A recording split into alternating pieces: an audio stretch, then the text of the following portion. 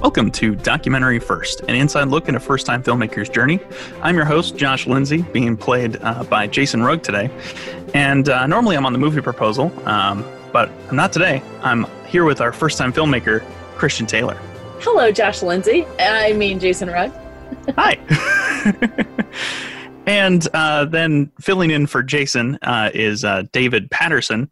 He's going to be pushing buttons and researching in the background. How you doing, David? Hi, Jay and Jay. Good to be here. Yeah, today Josh is, skipped town. I think he has friends and relatives in town, and we're going to have to try to make this a go without him. We miss you, Josh. Wish you were here. We'll do the best we can to keep this show going. So today we have David Patterson back simply because we had a lot happen over the last week in your department, the film festival / distribution department, and we have lots to talk about.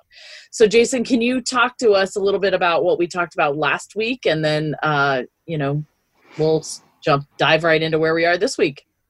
Yeah, so last week we were talking about that 15-page document that was just a bunch of Hollywood math and things like that was really confusing, and we weren't really sure what was going on. So, and we actually recorded that 2 weeks ago. So I'm wondering what has happened in the interim. So I want an update on what happened with that distribution deal. Sure. So before we get into that, we had some interesting film festival news to report. And then we'll talk about that agreement was an agreement sent to us by a distribution company who was interested in distributing our film.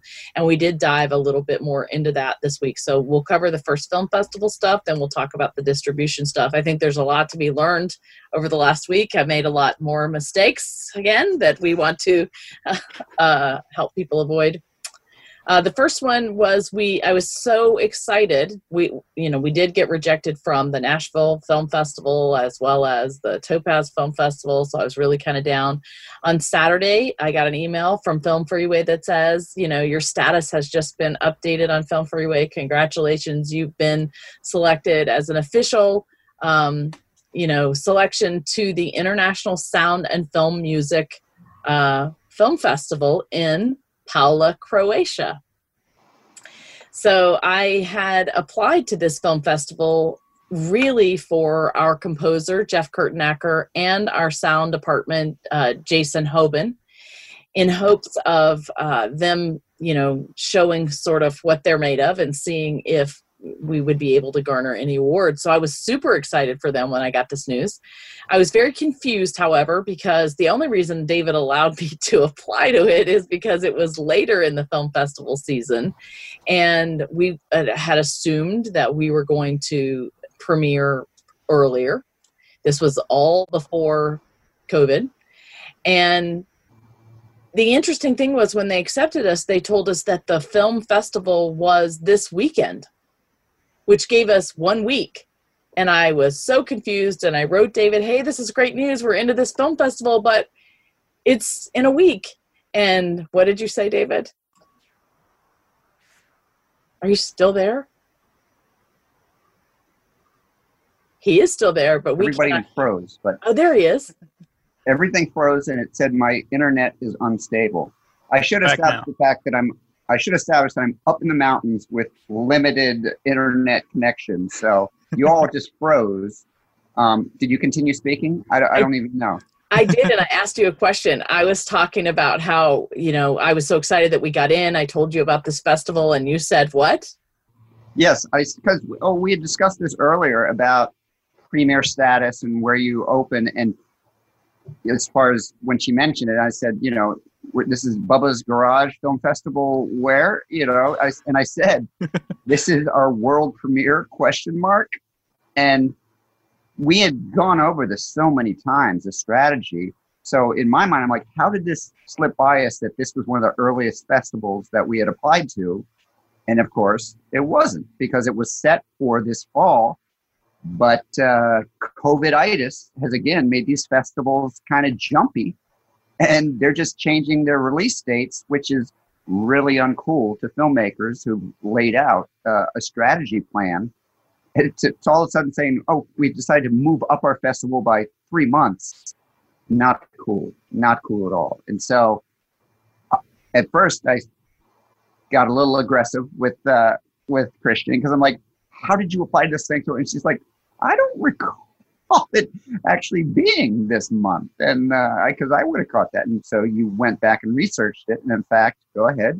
Yeah, and in fact, it was supposed to be at the end of October. And so for one hot minute, I was searching airline tickets to Croatia and trying to figure out how to get there, because I was so excited I'd been chosen for this festival. And then David started making me think about things. And I think that was lesson number one. You know, you really do get so excited when you're in, you know, accepted into these. And my excitement and head, you know, just flew off the top without really even thinking much about it. Thankfully, again, I fully recommend having a partner with a sound head on his shoulders who knows what he's doing, because he really made me think through stuff. And I had to research, okay, well, when is this? And how does this affect our whole strategy? And do we want to be accepted? And so there was a lot of emails back and forth. Fortunately, this film festival was very responsive. And so in that one day, we sort of got it all solved, that it was supposed to be in October, but they then realized that they weren't going to be able to have the festival at all, not online or in person. And so in a sense, it didn't really matter if they were going to move it up. Once the festival closed, they made their decisions. They notified the people that were selected. And now this weekend, when they say they have the festival this weekend, what they really mean is that they're announcing the award winners. And the two awards we applied for were the Score Award and the Sound Design and Mixing Award. So now we're waiting to hear if we were nominated for those, you know, and or won them. The great news is, because they're not screening online or in person, we don't have to withdraw, and we'll be able to accept these laurels, which works out in our favor. But this is not uncommon. Like, this is now the third festival that's moved their dates completely, Lord, without even saying anything, canceled or postponed. Or the most notable and egregious was the Oaxaca or something like that film festival in Mexico. We won't say what David calls it, but they, for the longest time, were sending emails, not too late to submit, you can still submit, we're giving out awards for posters. Like, they were saying, you know, submit for the festival, submit for the poster competition, submit for this competition. It's not too late. You've got 10 days left, 8 days left, 7 days left. Like, they just kept sending all these emails trying to encourage people to apply for, you know, if they applied for one thing, come and apply for this other thing. So then, and even I got sucked in. So I paid another $8. I didn't tell you this, David. Sorry. I paid another. Thanks for telling me now on a podcast where I can't lose my temper. Right. But it was just for a poster contest, right? And I was like, well, you know, let's just see. So anyway, that suckered me in. And then, as soon as it closed, they sent a letter 2 days later saying, oh, because of COVID, we're not going to have a film festival this year. But thanks for your money. We're going to do that next year. And I was like, are you kidding me? Wow. Like, that was so Bush League. And then this week, just today, I got another email saying, hey, we've got Pitch Fest 2020. It's not too late to open for that. And I was like, what are these people doing? It's crazy. So in a lot of ways, as I started researching some of this film festival stuff, there have been a lot of people that take advantage of filmmakers like me who don't really know a lot. Most notably, this one weird guy that got his hand in all of these festivals, got celebrities to come on board, and then was just taking people's money and running. And so that apparently is not terribly uncommon. So I think I would say the lesson there is, make sure you research your festivals, how long they've been around, what the reputation is of those festivals, and not just what they say on Film Freeway or Film Life or Fest Home or whatever, but you know, what everybody else is saying on the internet about them. Right, David? Yeah, I mean, there's 10,000 plus film festivals, and those are the ones that are basically registered and you can find on the internet, but there's even more. It's probably 50 or 60,000 in countries all over the world. I would say the majority are legit or try to be legit. but then also just a lot of incompetence with a lot of the lesser known ones. And then there's other ones that are really just trying to take your money. And it's, look, there's Sucker born every day. There's a film festival born every day. Sometimes the two meet. And so you just got to make sure you're not a sucker at one of those film festivals that just milks it, especially with application fees. And then you don't have it. Well, it doesn't look like they had much, overhead to be paying for. So somebody got some money. Yeah. So I've noticed that even during COVID focused film festivals have popped up. Yep. It's just, yeah. So buyer beware. I guess that's the lesson from that.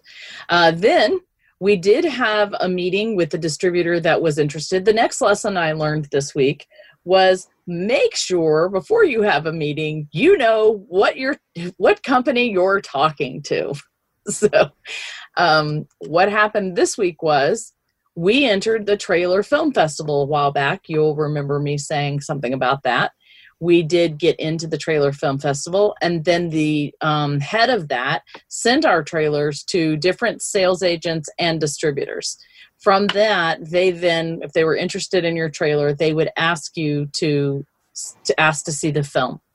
So we did have 2 people reach out to us from that, and they both had initials FF. So they were very similar, and I guess got linked together in my mind.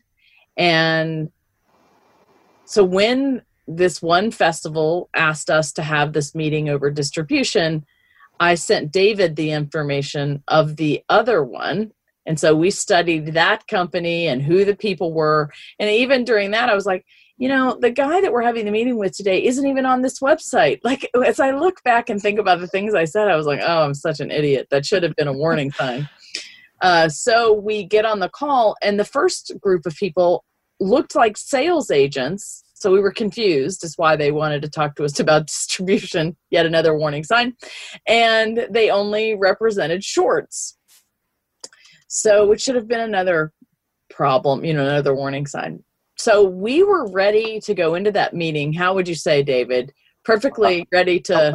Hello and goodbye, basically. Yeah. We said it would be a good acting and business exercise to talk to these people, because I explained to Christian, I said, let's hear how much they want our movie and what they're going to do for us, because these guys are small fries. So let's just hear their pitch. And sometimes you even get good ideas for yourself walking away from it. But since we actually, it's sort of like we think we're bringing in a small fish, and it's just really a whale that happens to be swimming towards you. Once, I think the first thing he says, so you guys primarily do shorts. And the guy's like, no, we don't do shorts. And all of a sudden we're like, that's when the whale started to surface. And the first thing I said was, I think you guys have a new website. Like, my brain was soaking, and they're like, no. So the bottom line was, this ended up being a very reputable, very established film distribution company that is in Canada. That surprised me. But they knew their stuff. They represented films, the distributed films very similar to ours. And so once we got on the right website and were listening to who they really were, I was so shocked. It was completely different than what I anticipated. Yeah, and they have a huge library, close to 80 films. Anytime you have a distributor with over 20 films, it's someone to at least look at.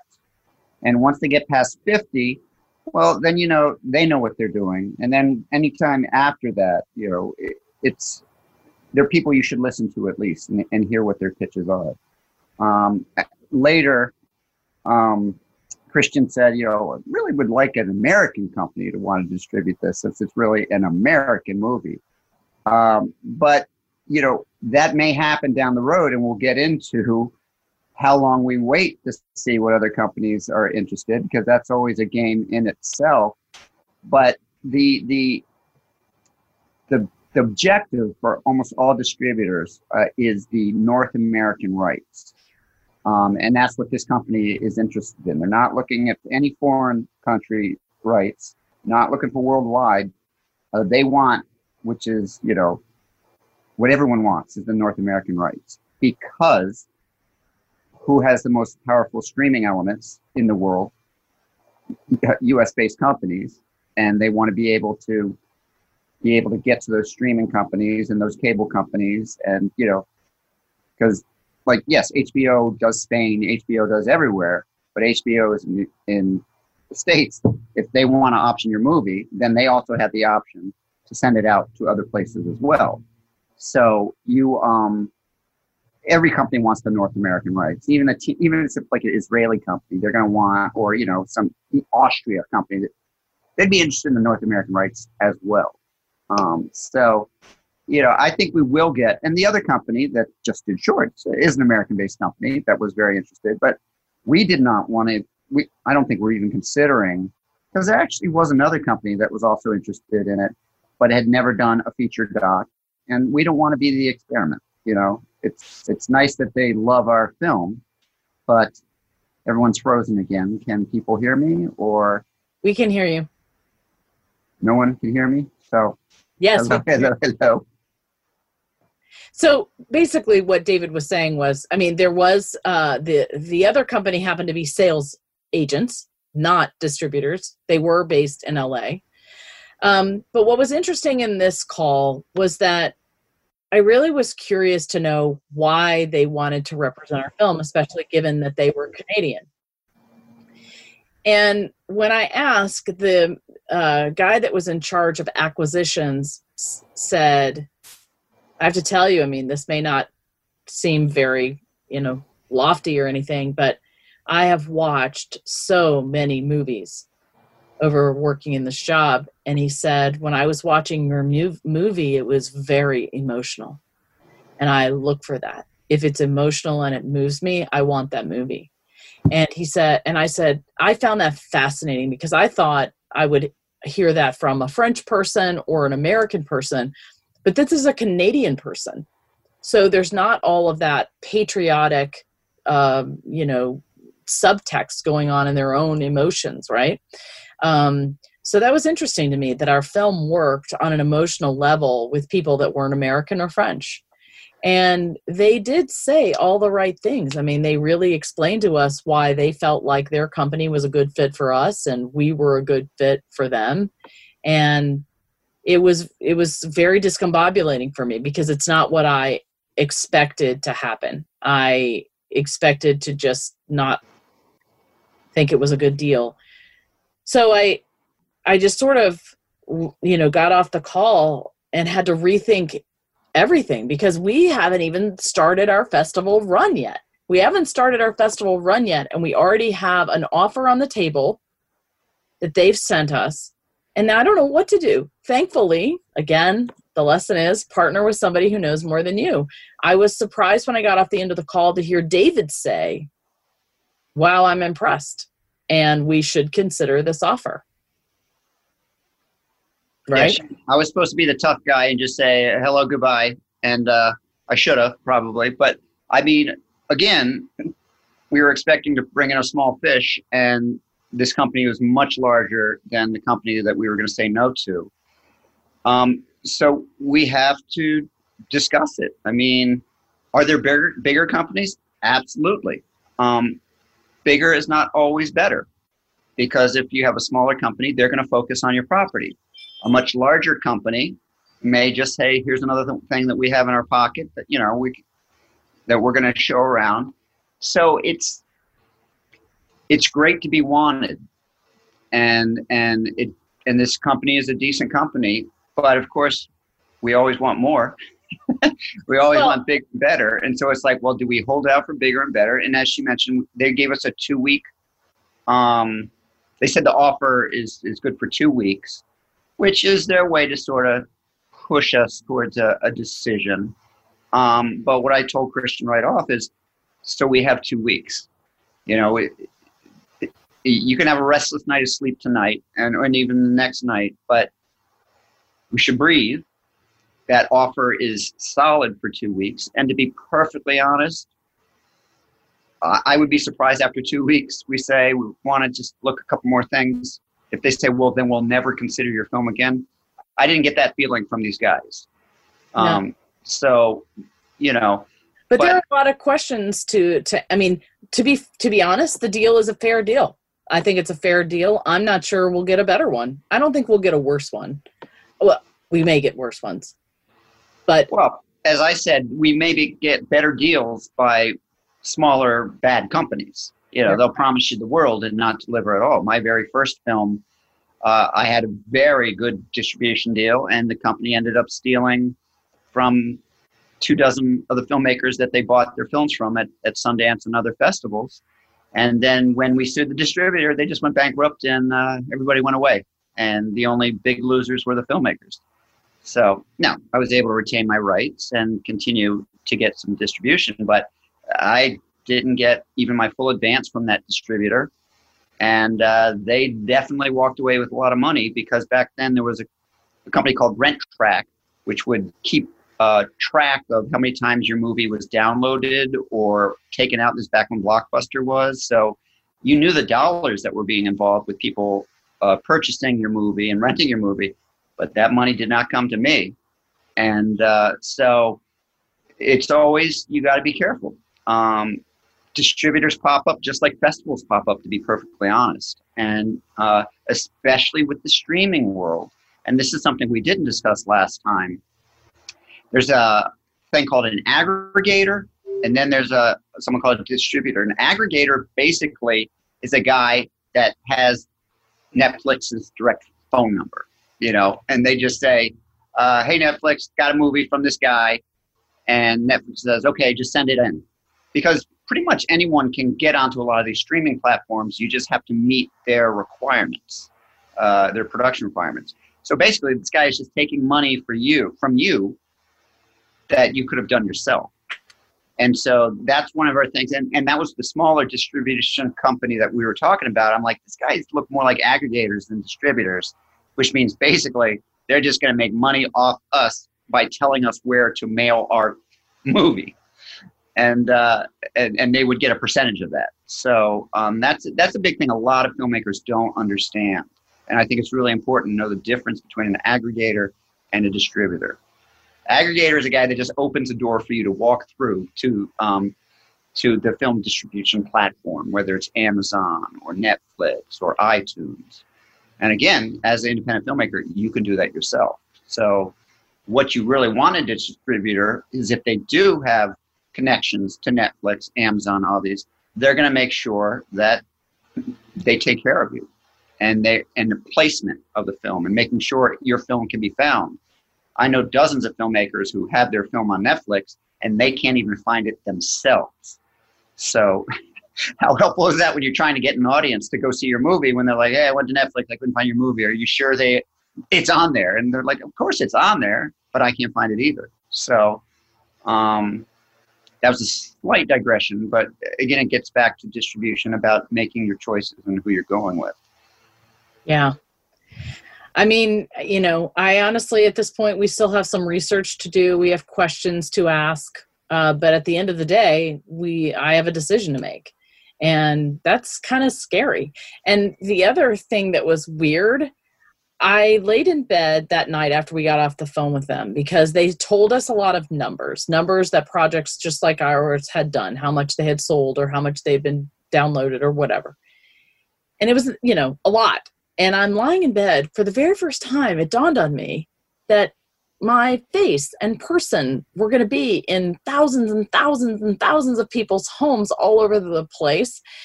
And I don't know why, but that was the very first time I had thought about that. And then I was like, and so will Danny, and I think maybe it just wasn't a realistic thing. You know, I never really expected to get this far.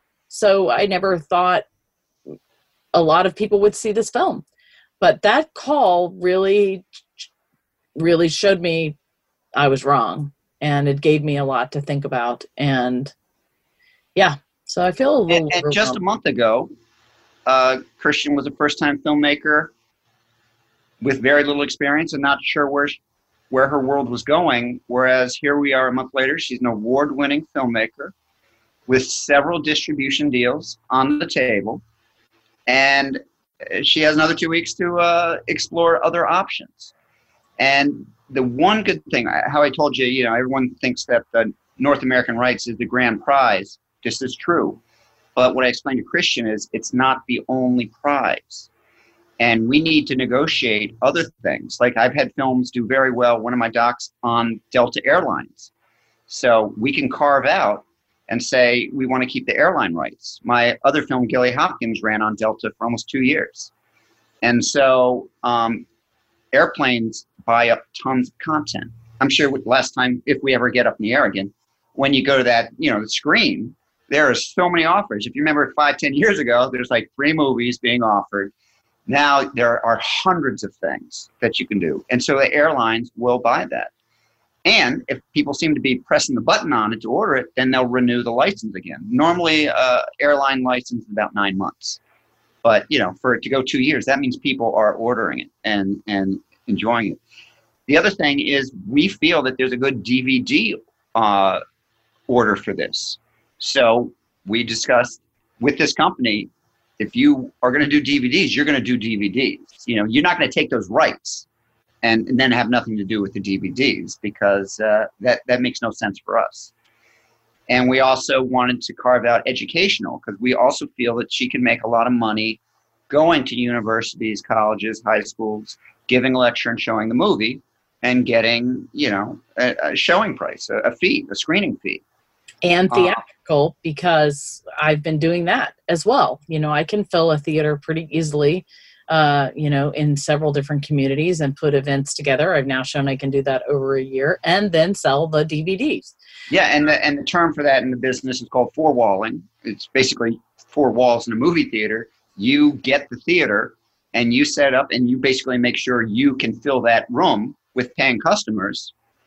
Listen, you do that a couple times, you can make a decent amount of change. And because of Christian's connections with all these veterans organizations and stuff, once all of this passes, she would be able to, with her retaining those rights, literally almost every major city in the U.S., talk to veterans organizations, say, let's do a screening at this theater.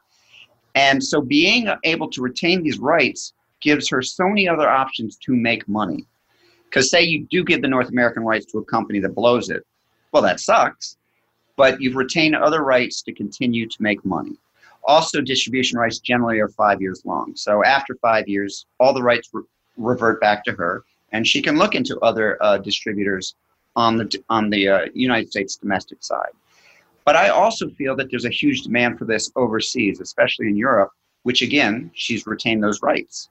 So now she can approach foreign film agents to work on her behalf to sell it to foreign countries.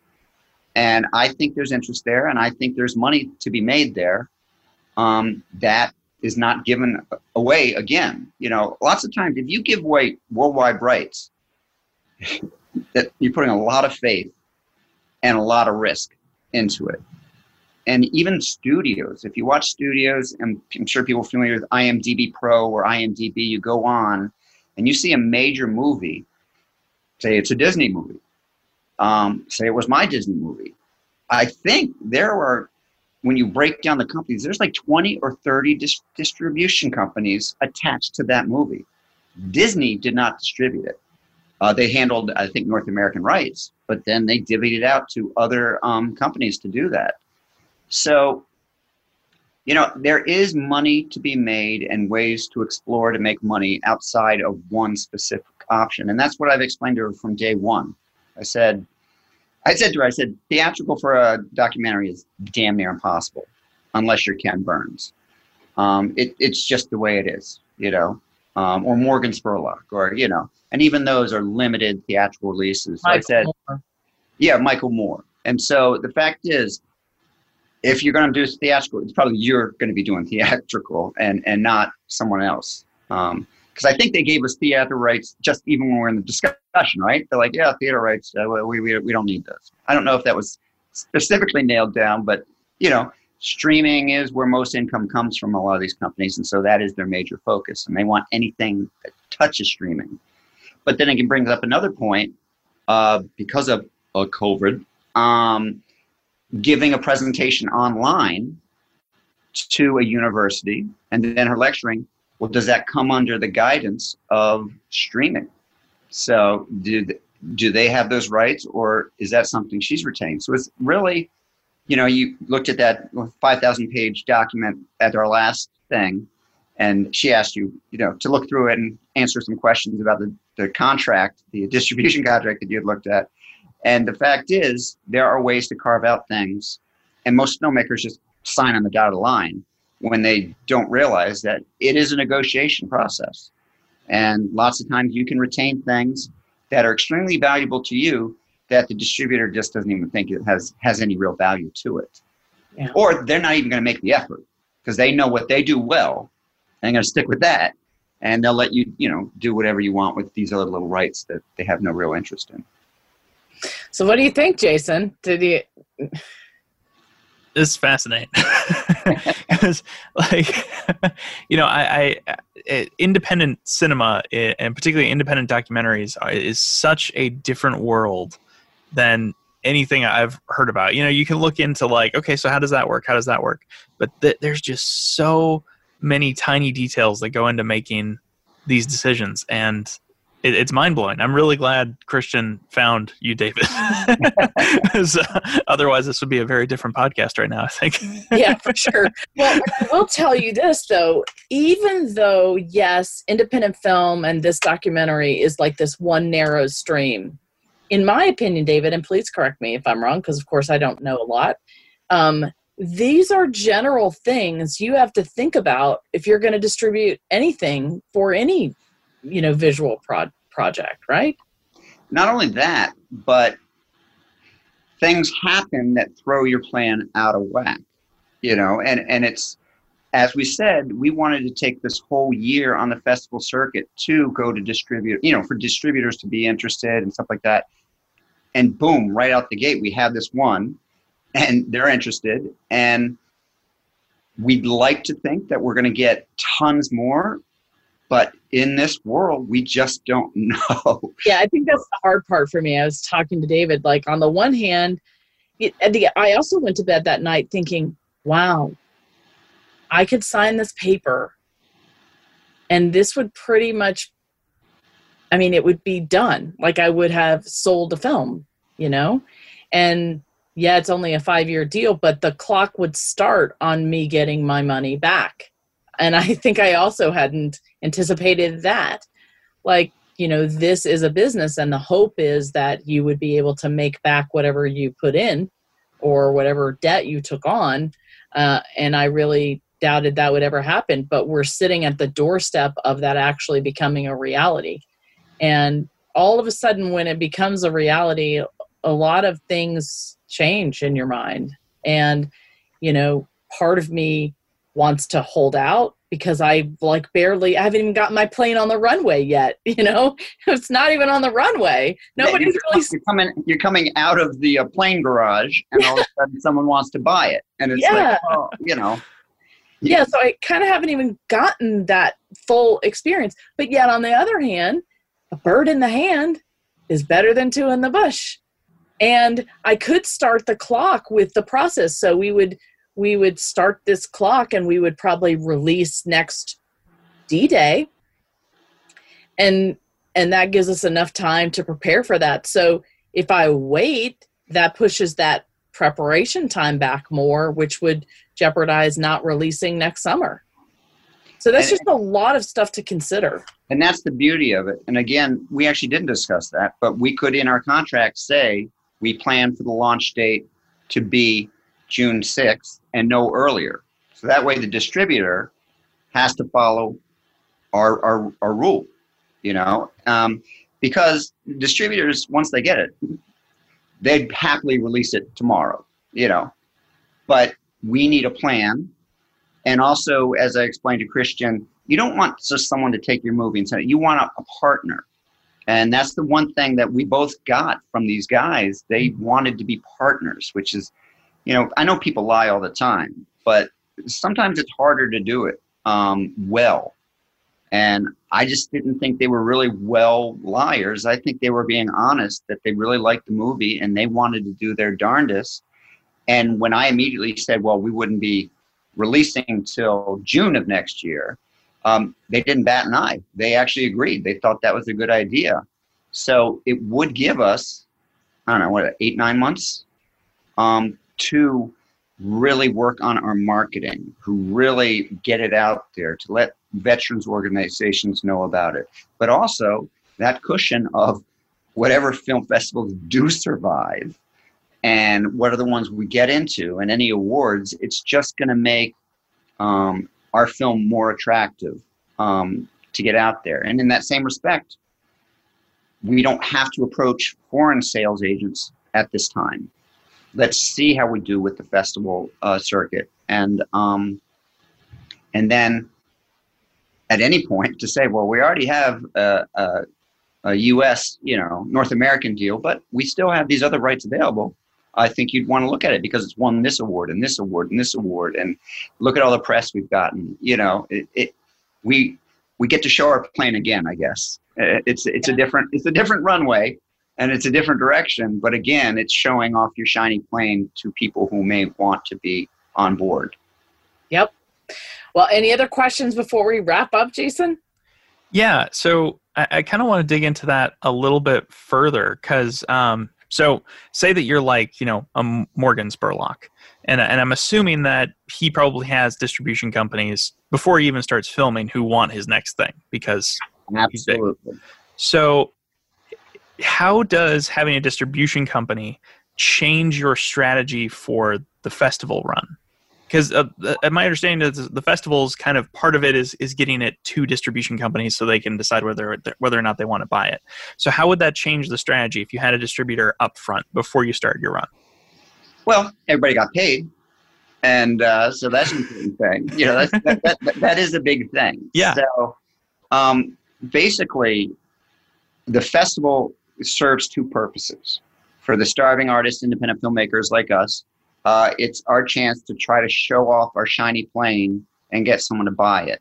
Right. But if you go to Sundance, you go to Tribeca, you go to TIFF, you are seeing documentaries that have already been fully financed and already have a distribution plan in place. They're just showing it because they want to show off their shiny plane. And they do want to see if they'll win any awards because, the festival circuit, if you want to go be nominated for an Oscar, you can't be distributed. Right. So these distributors will use the festival circuit to get the attention and then submit to the Oscars and literally distribute the next day. And that's the way they do it. It's they have a plan, and it's a smart plan. And again, they're just going for accolades, just going for the press. Because Oscar voters generally are very in tune with the festival world, and they know what's popular. And Oscar voters are also kind of lazy. So if they see a documentary that's won all these awards and all these festivals, and they haven't even seen it, they're like, yeah, I'll vote for that because apparently everyone likes it. That is very common. So I've been guilty of it. I'll probably get in trouble. I'm not going to say which unions because I'm a member of several, but there have been films or performers that I voted for because although I didn't specifically see the project, I know how brilliant they are and everyone's saying how great it is. You should never vote that way. But I can say I've been guilty of that, and a lot of people are. So, that is why these big majors do it. They do it. It's free advertising for them, And the simple fact is, if, Morgan Spurlock wants to premiere at TIFF, TIFF's going to say, okay. If we call the TIFF people and say, we'd like to premiere, and it's not going to work that way. So, which is why I'm not sure we had talked prior to this starting. This year, a lot of the festivals, the top ones have decided to share films, which I think is rather unfair to independent filmmakers because usually they require a premiere, which means there's a much wider choice of documentaries to get a chance to be seen at these top fests. This way, if there's no requirement for premiering, they can all just share the same movie. And it's easier for them. And every film festival wants to brag to say, by the way, we chose this movie and it was nominated for an Academy Award. So, they feed on each other, basically. The festivals want to be bragging about the Oscars, and the Oscars want to be able to brag that it did very well in its festival run, and that's why it qualified, to be nominated for an Academy Award. It's all very political, and, it's very nuanced, constantly changing, cutthroat. The business is a difficult business, and I think that plenty of research, watching the business, just like somebody would watch the financial market, and partner with somebody who knows what they're doing when you get to that stage. Otherwise, you learn the hard way. One other thing that we talked about is in making deals, make sure you put a clause in your contract that if the distributor goes bankrupt, the rights revert back to you. Otherwise, your project gets tied up and you lose your project in their bankruptcy, right? In bankruptcy, and lots of times they sell the distribution deal to another company of pennies on the dollar. So all of a sudden, you've lost your thing to another company that is usually a worse company, and basically you've lost your child for the next 5 years. And hopefully, when you get it back, it'll still be, people will still be interested. But a lot of really cute children grow up to be pretty ugly teenagers. So, after 5 years, your baby may not be as appealing as it once was. And so you don't want to lose that right and the energy and the forward motion of that film. Yeah. I think we had talked about in one of the podcasts about indie funk, right? Didn't we talk about that? And if a film has been on a shelf of a bankrupt company for 5 years, ain't nobody people are going to really be interested in it. Even if it's brilliant, they're like, it's been stuck there for 5 years. Clearly, it's not worth me even looking at it. Yeah.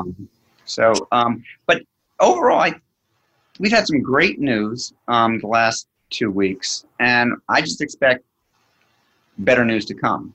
We do have this 2-week window where we have to sort of, scratch our heads and decide whether we jump off. But as we've discussed on this podcast, we're not giving away the store. We're basically giving away the dairy section. And we have other elements that we retain and can try to maximize. A lot of people are lactose intolerant. So let's go, to the other part of the store and try to sell that to other people who don't like cheese. He is the man of analogies, right, Jason? Seriously. He has so many good analogies. Well, I think we're about out of time, David, but you have been so helpful. Thank you for teaching us all. We really appreciate it. Yeah, I'm sorry about the breaking up and the running, because I don't know if you heard, the landscapers, of course, showed up, and they were mowing just outside, and then the router's gone down, so I ran closer to the router. But I think I was on board for most of the time. Yeah, we're happy to have you. Great. Well, all right, Jason. Thanks for listening to the documentary First. I've been your host, Josh Lindsay. And here we believe that everyone has a story to tell, and you can be the one to tell it. You sure can. Bye, everybody. Take care, everybody. Thank you for listening to Documentary First. We really appreciate your partnership with us. We can't do any of this without you. So thank you so much for listening, for donating, and for following along on our journey. If you are able to make a donation this week, we would really appreciate it. We are supported by donors who give us $100 or less, so anything helps.